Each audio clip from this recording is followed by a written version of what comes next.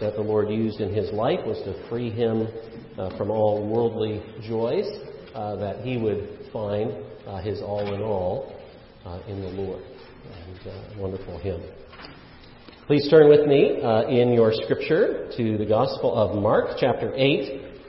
Mark chapter 8, we're going to be reading verses 27 through verse 31. Mark 8, 27 through verse 31. Last time we were reading of the blind man who was given eyes to see in that unusual way that we only find once in the Scripture, a two-step healing of the Lord Jesus, but tucked in right here in the Gospel of Mark as the Lord is teaching his disciples, as he is encouraging them to see who he really is as Lord, Savior, King, and Messiah. And so as we come then to Mark 8:27, in many ways we come to a climax in the Gospel of Mark, as we have been with Jesus and the disciples walking with him for probably, as best we can tell, maybe 2.5 years at this point. The Gospel of Mark has covered already. And so we come to this portion of Scripture, Mark 8, verse 27. This is the living and abiding word of the Lord. And Jesus went on with his disciples to the villages of Caesarea Philippi.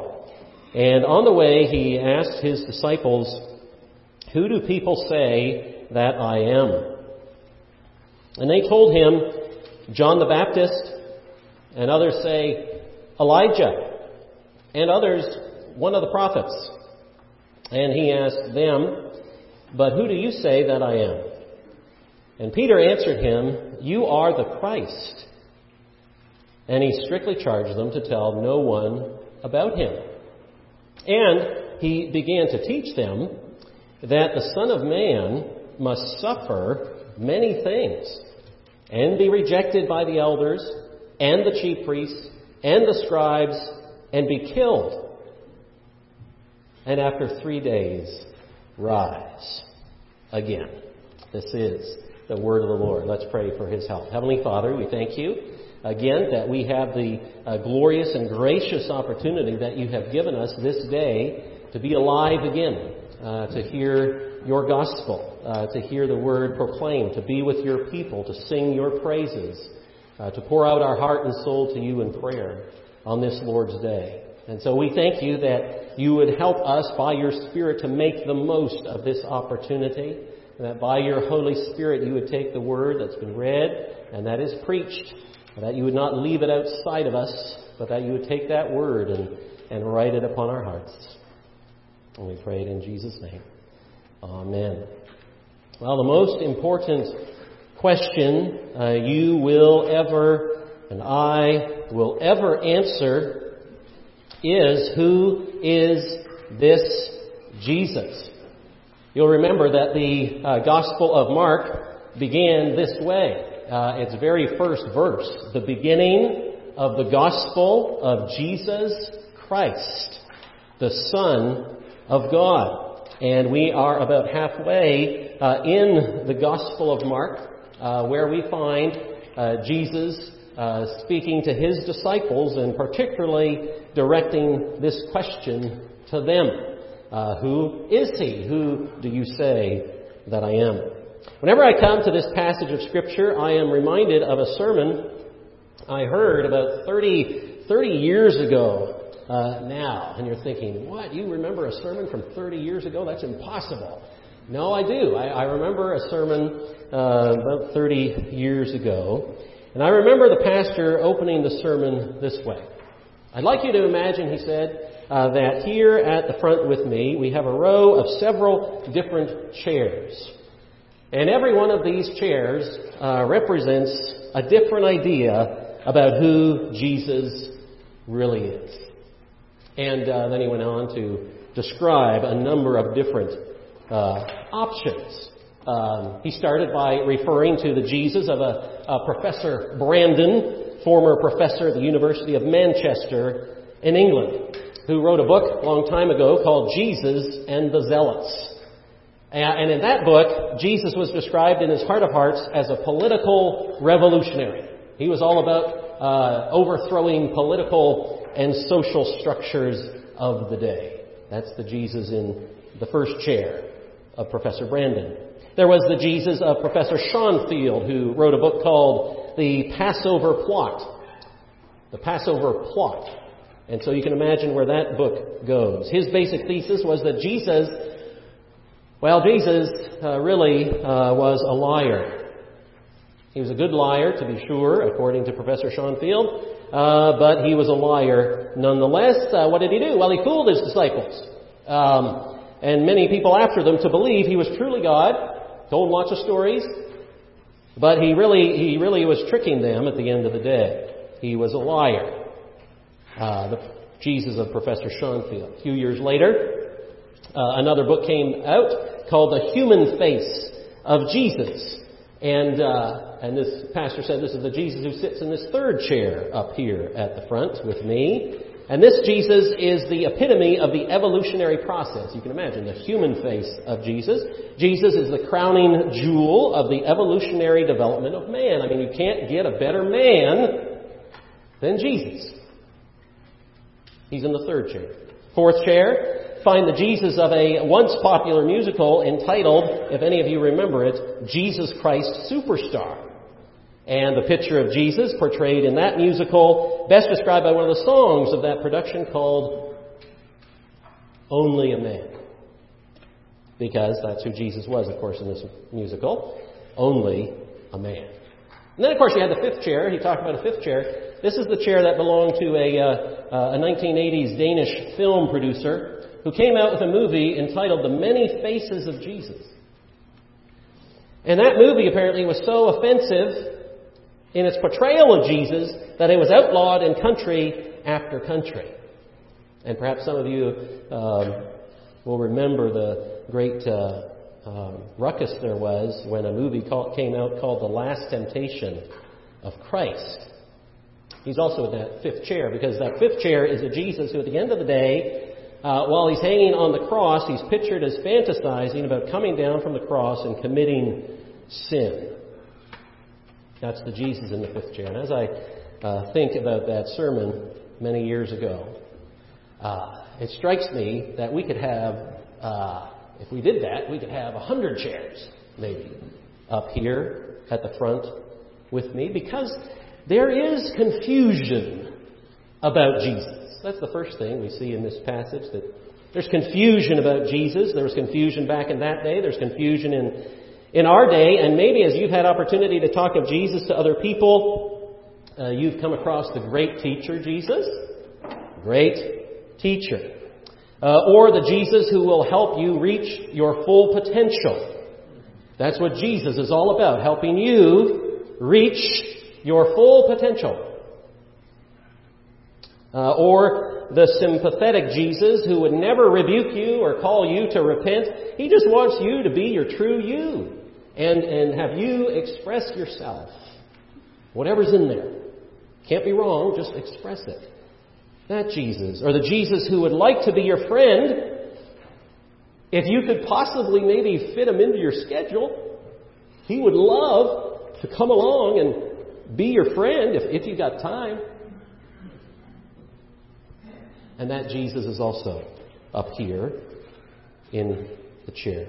A Jesus that was a great man at the end of the day. In fact, probably the greatest man that ever lived, but that's all he was. And a man no different than you or I.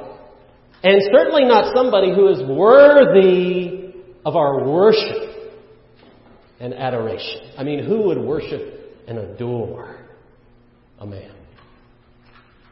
Now, that isn't the end of the list, of course. If we went on, we would be here a long time. You see, there are many, many different Jesuses in the world today. Maybe you think of someone's idea I haven't mentioned. And if you're not a true follower of Jesus Christ, it can become very confusing. And you have to ask yourself the question, who really is this Jesus anyway? And Jesus went on with his disciples to the villages of Caesarea Philippi, that's north of the Sea of Galilee. There's another Caesarea Mauritania, I think it's called, on the sea, on the Mediterranean Sea. This is a different one, Caesarea Philippi, north of the Sea of Galilee. And on the way he asked his disciples, "Who do the people say that I am?" And they told him, verse 28, "John the Baptist. Others say Elijah. And others, one of the prophets." So Jesus is taking his disciples north. And as they're walking through the villages near Caesarea Philippi, Jesus poses this question. Their answer should remind us, really, of what Herod Antipas had said a couple chapters before when he heard of the ministry of Jesus. Do you remember this? In chapter 6, verse 14, King Herod heard of it, for Jesus' name had become known. Some said, "John the Baptist has been raised from the dead. That's why these miraculous powers are at work in him." But others said, "He's Elijah." And others said, "He's a prophet, like one of the prophets of old." But when Herod heard of it, he said, "John, whom I beheaded, has been raised." And so, here as Jesus says, well, who are the people saying that? Oh, they repeat exactly what Herod said. This is the news. This was the word that was going around the countryside about Jesus. But here, clearly, even with that, the crowd, many of whom would be followers of Jesus, following him around, they certainly see him as a prominent messenger of God. After all, they're saying, well, in this person we see Elijah raised from the dead. Or in this person we see John the Baptist raised from the dead. So they're saying some pretty serious things about Jesus. And in fact, by this question, of course, Jesus recognizes that people will talk of him. His very life forces people to think of him. People like to speculate about Jesus, make television shows about Jesus, talk about Jesus, but never sometimes dealing with Jesus. And what he says, and what he claims, as he has revealed himself to be. There's a wonderful scene in John Bunyan's Pilgrim's Progress where the traveler Christian meets a man named Talkative. I don't know if you've ever read the Pilgrim's Progress. Many of you have. He meets Talkative, who loves to talk of theology, and he talks on and on. But when Christian asked him about his own soul, all of a sudden Talkative gets offended, and he stops talking, and he changes the subject, and eventually leaves. He loved to talk about religion, but if Christian wanted to talk about what about what Christ has done within you, he said, "I can't have any of that. What are you doing to me?"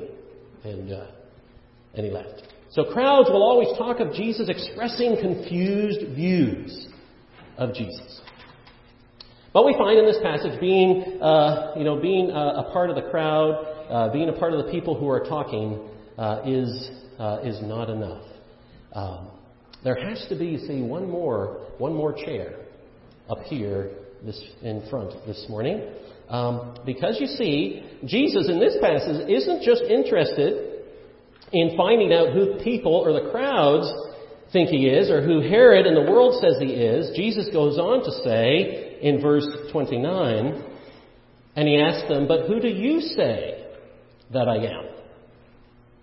Actually, it could be translated this way, but you, who do you say or that I am? Or, but you, who do you keep on saying that I am?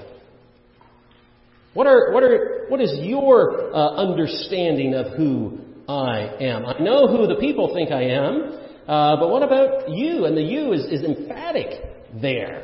What about you personally? But you, who do you say that I am? After all you have seen and all you have heard. Can you imagine the scene here? Because I imagine the disciples, Jesus says, "Oh, what are people saying about me?" And they say, yeah. And then Jesus turns to them and says, "Well, but what about you? What about you? What do you believe about me?"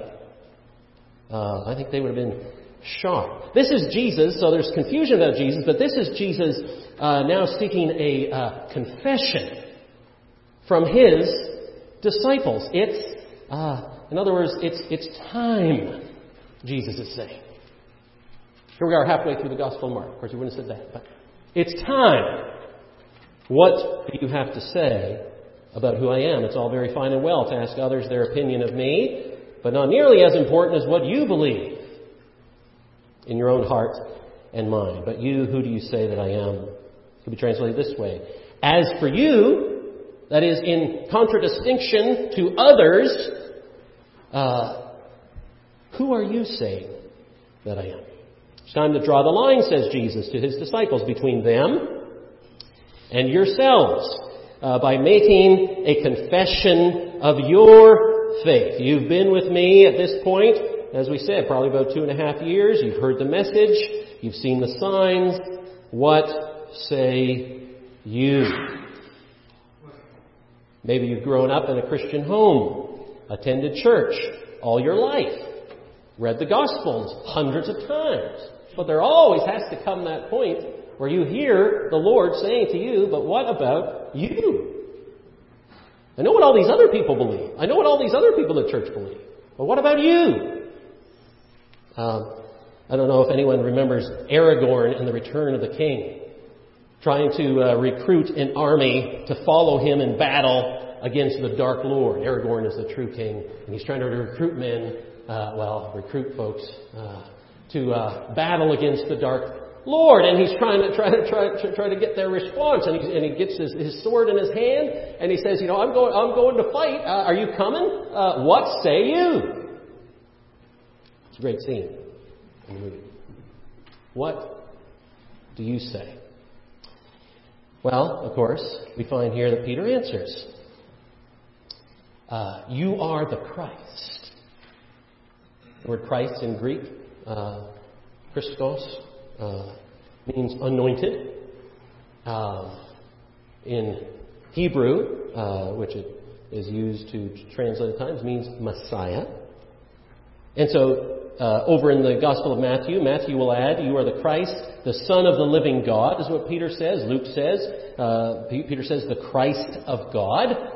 They all have in common this emphasis that you are the Christ. You are the anointed one.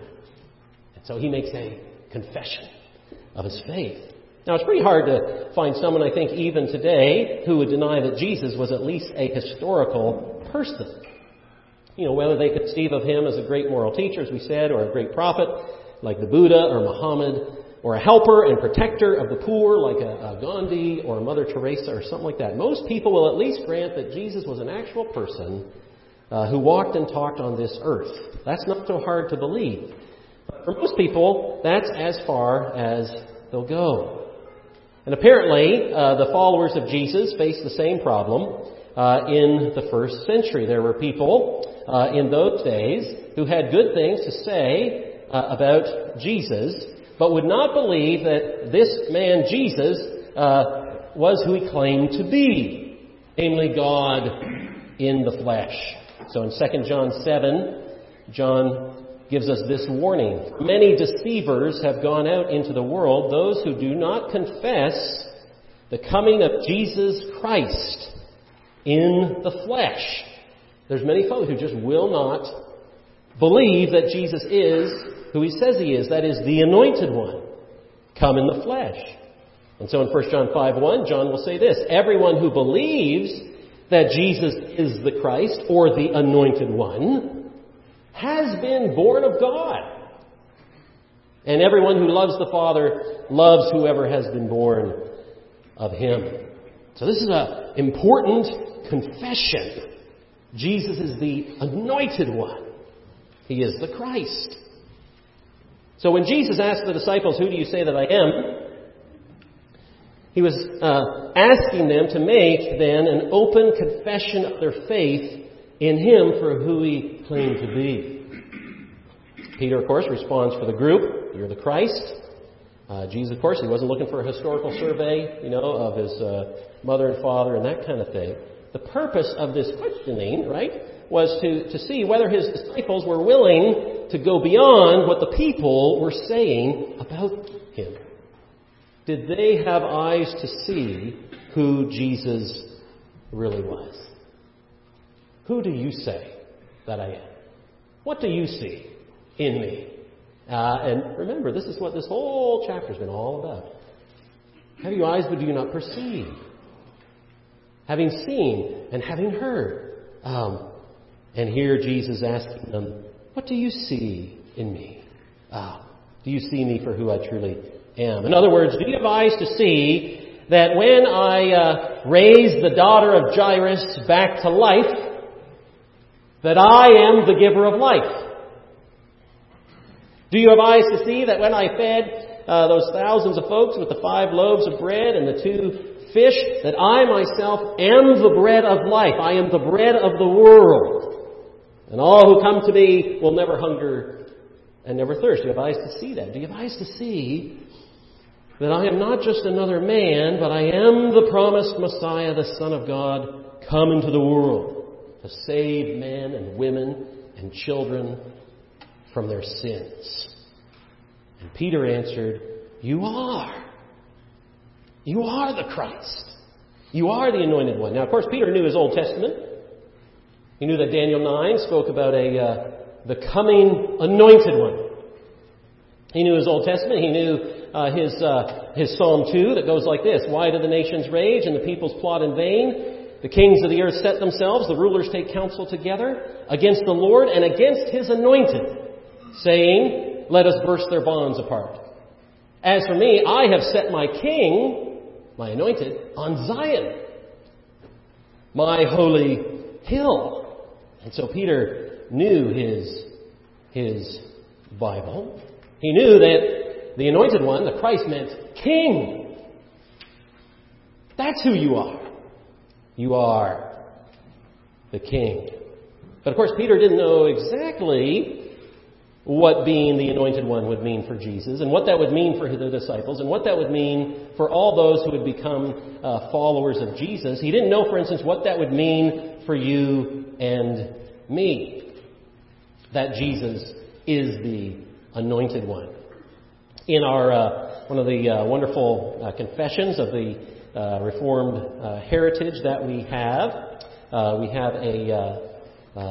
the Heidelberg Catechism, which wonderfully in the Heidelberg Catechism describes what it means to call Jesus the Christ. And so let me read that for you. It's a wonderful reminder to us of what we understand Jesus being the Christ is all about. And it's these words. It's question and answer. The question is this.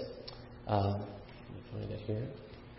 Why is Jesus called Christ, meaning anointed? And this is what our forefathers in the faith answered from Scripture.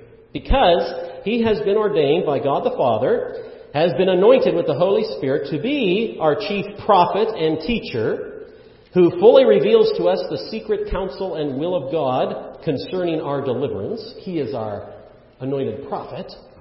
He is our only high priest who has delivered us by the one sacrifice of His body, and who continually intercedes for us before the Father. He is our great high priest. And our eternal King, who governs us by His word and Spirit, and who guards us and keeps us in the deliverance He has won for us. Now, Peter didn't understand all that, but he did know that Jesus was the King. How did he know it? Well, the Gospel of Matthew tells us a little more about this interaction between Peter and Jesus, because right after Peter makes this great confession, this is what we read in Matthew, and Jesus answered him, "Blessed are you, Simon Bar-Jonah, son of Jonah, for flesh and blood has not revealed this to you, but my Father who is in heaven." Who do you say that I am? Peter answers for the group. He says, "You're the Christ." And Jesus says, "You're blessed." You know how you know that? The Father has graciously revealed that to you. Yes, He is the Christ.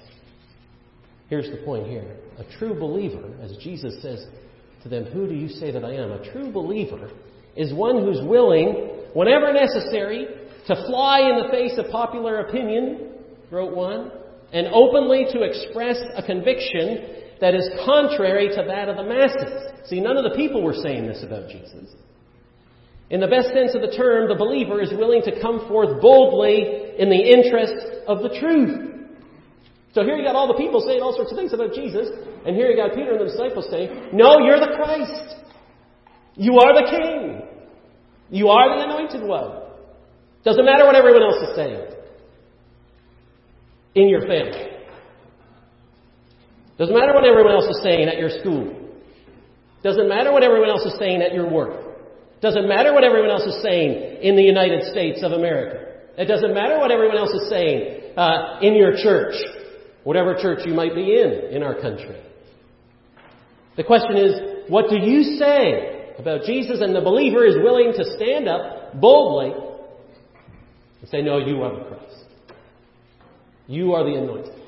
You are the King. The people of God are to be a separate people, a distinct people, and separate and distinct in their confession of faith. This is what we believe, and this is what we live out in our lives. And so there's confusion about Jesus. Confession of Jesus. And then, of course, we find that Jesus tells Peter not to tell anyone again. Why? Well, because his time has not yet come, right? Verse 30, and he strictly charged them to tell no one about him. His time, that is the time of his crucifixion, where, the heat would really ratchet up, that time had not yet come, but it was coming. And it's at this point in the gospel story that for the Apostle Peter and for the rest of the disciples, that really for the first time they come to hear what the King has come to do. And he began, verse 31, he began to teach them that the Son of Man, that's Jesus, most often the term Jesus uses for himself in the Gospels, the Son of Man, came from heaven as a servant. He ascends, fully God, fully man, back to the Father. He began to teach them that the Son of Man must suffer many things and be rejected by the elders and the chief priests and the scribes and be killed. And after 3 days, rise again. So Peter's just confessed, you are the Christ.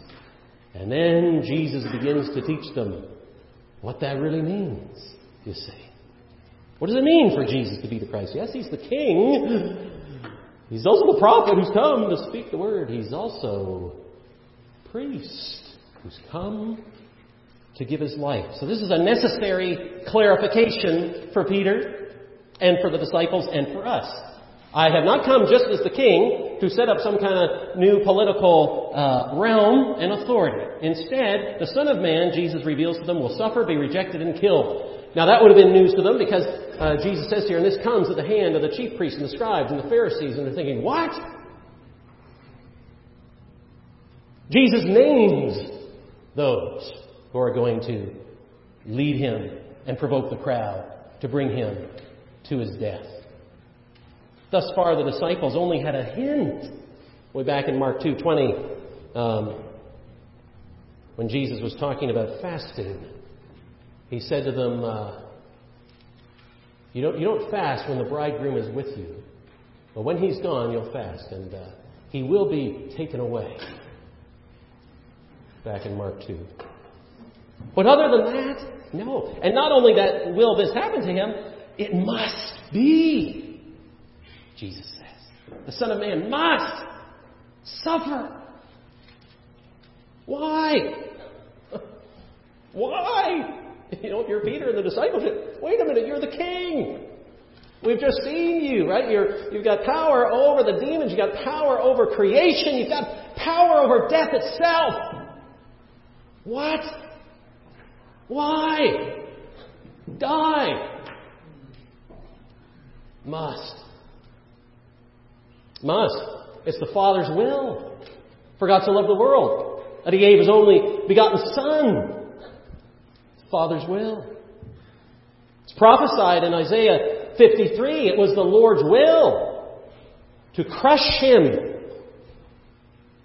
bearing our iniquity.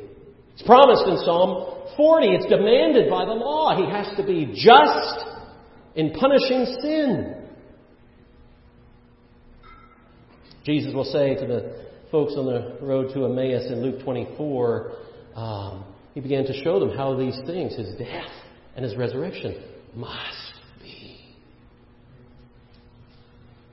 There is no crown, Jesus is saying, without the cross. I must be killed, but I also must rise again. But the disciples, I don't think they ever get that far. they're just what? Must be killed. Rejected by the elders, chief priests, and the scribes. The word rejected is important. It means having been put to the test and found wanting. That's what's happening here with the religious leaders. Remember, they have been coming to Jesus to test him. He's just not the Messiah they want. He's been found wanting by the religious leaders. Oh, are you here to conquer the Romans? Yeah, thumbs up. Here to call us to account for our own sin and no heart for God? No thanks. But if you're here to give us some political power, get us into the seat of government or something like that, we're all for Jesus then. But if you're here to transform us and to deal with our sin and to make us new. Of course, in the letter of the Apostle Peter to the church, he describes this sentiment of the Pharisees. But he also describes what God's plan was here. 1 Peter 2:4 says, as you, that is a believer, come to him, that's Jesus, a living stone, rejected by men, but in the sight of God, he's chosen and precious. You yourselves, that is believers in Jesus, like living stones, are being built as a spiritual house to be a holy priesthood, to offer spiritual sacrifices acceptable to God through Jesus Christ. For it stands in Scripture, behold, I'm laying in Zion a stone, a cornerstone, this is Jesus, chosen and precious, and whoever believes in him will not be put to shame. So the honor is for you who believe, but for those who do not believe, the stone that the builders rejected has become the cornerstone. It's all about him. Even though I must suffer and be rejected and killed, make no mistake, he is yet the precious and chosen cornerstone. And the Bible simply says, Jesus at this point spake plainly to them. You need to know this, Peter, and my disciples. He said this plainly, verse 32. He said it openly. He said it unmistakably. What was he speaking unmistakably to them? He was speaking to them about the cross. That the King has come to willingly, obediently, in the plan of the Father, go to the cross. And they're hearing this. Well, we can tell for the first time. I must suffer. That word must means it's necessary. It's necessary, says Jesus, for the Son of Man to suffer, be rejected, killed, and to rise again. I'm not the political Messiah you've been expecting, says Jesus. I'm not John the Baptist, not Elijah, or one of the prophets, but I am the Son of Man who must suffer many things for the sake of my people. Jesus will say later in Mark, I came not to be served, but to serve and to give my life as a ransom for many. So Jesus is here, friends, telling his disciples here in the Gospel of Mark that the Christ who stands before them is not the Messiah they were anticipating. Yes, he is the King, but he's also their great prophet and a great priest who not only offers the sacrifice, but who will be the sacrifice for the sake of his people. He's not the Christ who will fulfill the disciples' criteria of who the Messiah should be. We cannot simply fit Jesus into our plans. This is the Jesus before us, all-powerful, compassionate, the Christ. He is the Christ who came to suffer. And nowhere is it more apparent who the Christ is, who Jesus is, if you're not sure. But at the cross, because it was at the cross that Jesus truly suffered, was rejected and killed. And Jesus here, in the middle of the Gospel of Mark, calls Peter and all his disciples to confess him as such and to follow him to that cross. Who is Jesus? Who do you say that I am? He's the Christ who will die for sinners like me. And so Jesus says to his disciples, he says to you and me this morning, never mind who the people say I am.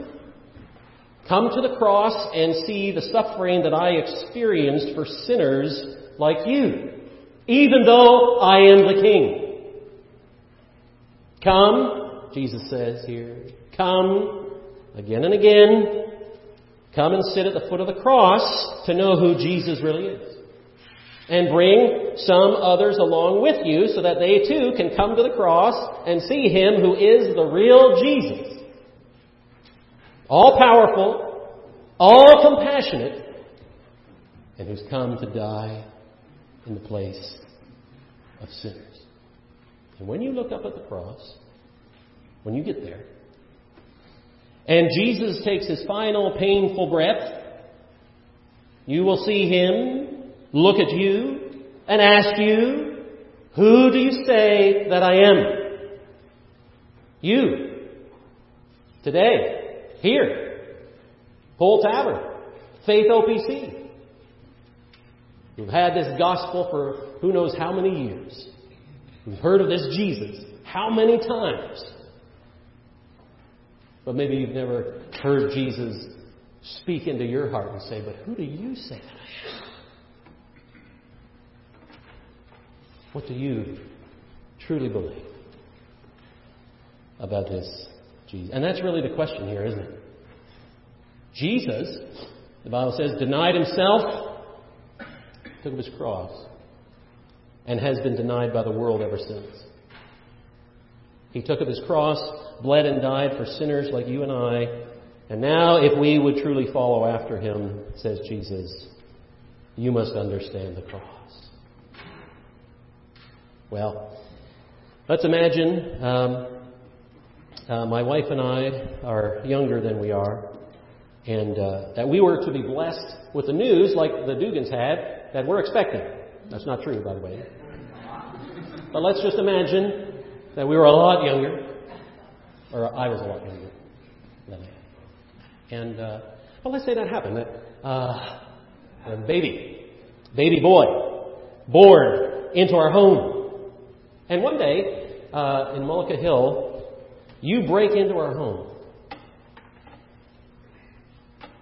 and kidnap our son. Well, I'd call the police, if I could find the number. Call the police. And they'd put out a search team to find you. And I'd be looking for you. And let's suppose I tracked you down and cornered you in some isolated barn in a field somewhere. And I come into that building and I confront you because I know that you're the one that took my son. And when I confront you, you immediately, of course, begin to apologize and say, oh, Peter, I'm sorry. I'm so very sorry for what I've done. I promise I will never do it again. Do you know my response to you? I'm not interested in your apologies. What I want to know is, where's my son? What have you done with my son? And you may respond by saying, well, I'm really very sorry. You know, I'll make it up to you. I'll pay for the damages to your home. I'll fix it up really nice, fix the windows, whatever you want. You know my response to you, I don't care about all those things. What I want to know is, where's my son? What have you done with my son? And dear friends, This is the question. This is the question that God asks of me. That God asks of you in your relationship to Him this morning. Who sits in that last chair up front here in your life? What have you done with the Son? What have you done with Jesus? What have you done with the cross? Not enough to think of Him as a good teacher. Unbelievers do that. Not enough to think of Him as a great prophet. Muslims do that. Have you confessed Him as the Christ, your prophet who speaks the word to you, your priest who offers the sacrifice of His own life, your king who rules over you by His word and Spirit? And it's your joy that He does. Do you confess Him as your Savior because you followed Him to the cross? And you know that when He dies there, because you put your faith in Him, you die there. Your sin dies there. And as you see Him on the pages of Scripture rise from the tomb, you know that by faith in Him, you're united to Him. And you too rise to newness of life. Oh, it's a critical point in the Gospel of Mark. We've been in it a long time. You've seen a lot. You've heard a lot. And so have I. And so the Lord Jesus comes to us this morning and says, I know what folks in America think. They could care less, many, about this Jesus. But who do you say that I am? May you answer that question today. And may you know the truth. And the truth will set you free. Let's pray together. Dear Heavenly Father, we thank You for Your word. We thank You for the Lord Jesus. And we thank You, dear Lord, that we have not spent our time in the Gospel of Mark from Lord's Day to Lord's Day for no purpose. But that, Lord, You are graciously always revealing to us through the means of grace of a great and glorious Savior who is Jesus Christ the Lord. Help us, Lord, today to know Him who is the real Jesus, whom we've seen on the pages of Scripture. And with the Apostle Peter and the rest of the apostles, the Lord, take us to that cross that we might see the wonder that the King who has all power and glory has come to suffer and die in the place of sinners like us, that through faith in Him we might be set free and never die. Help us, Lord, even today, to have eyes wide open to the truth of who Jesus is. We pray it in Jesus' name. Amen.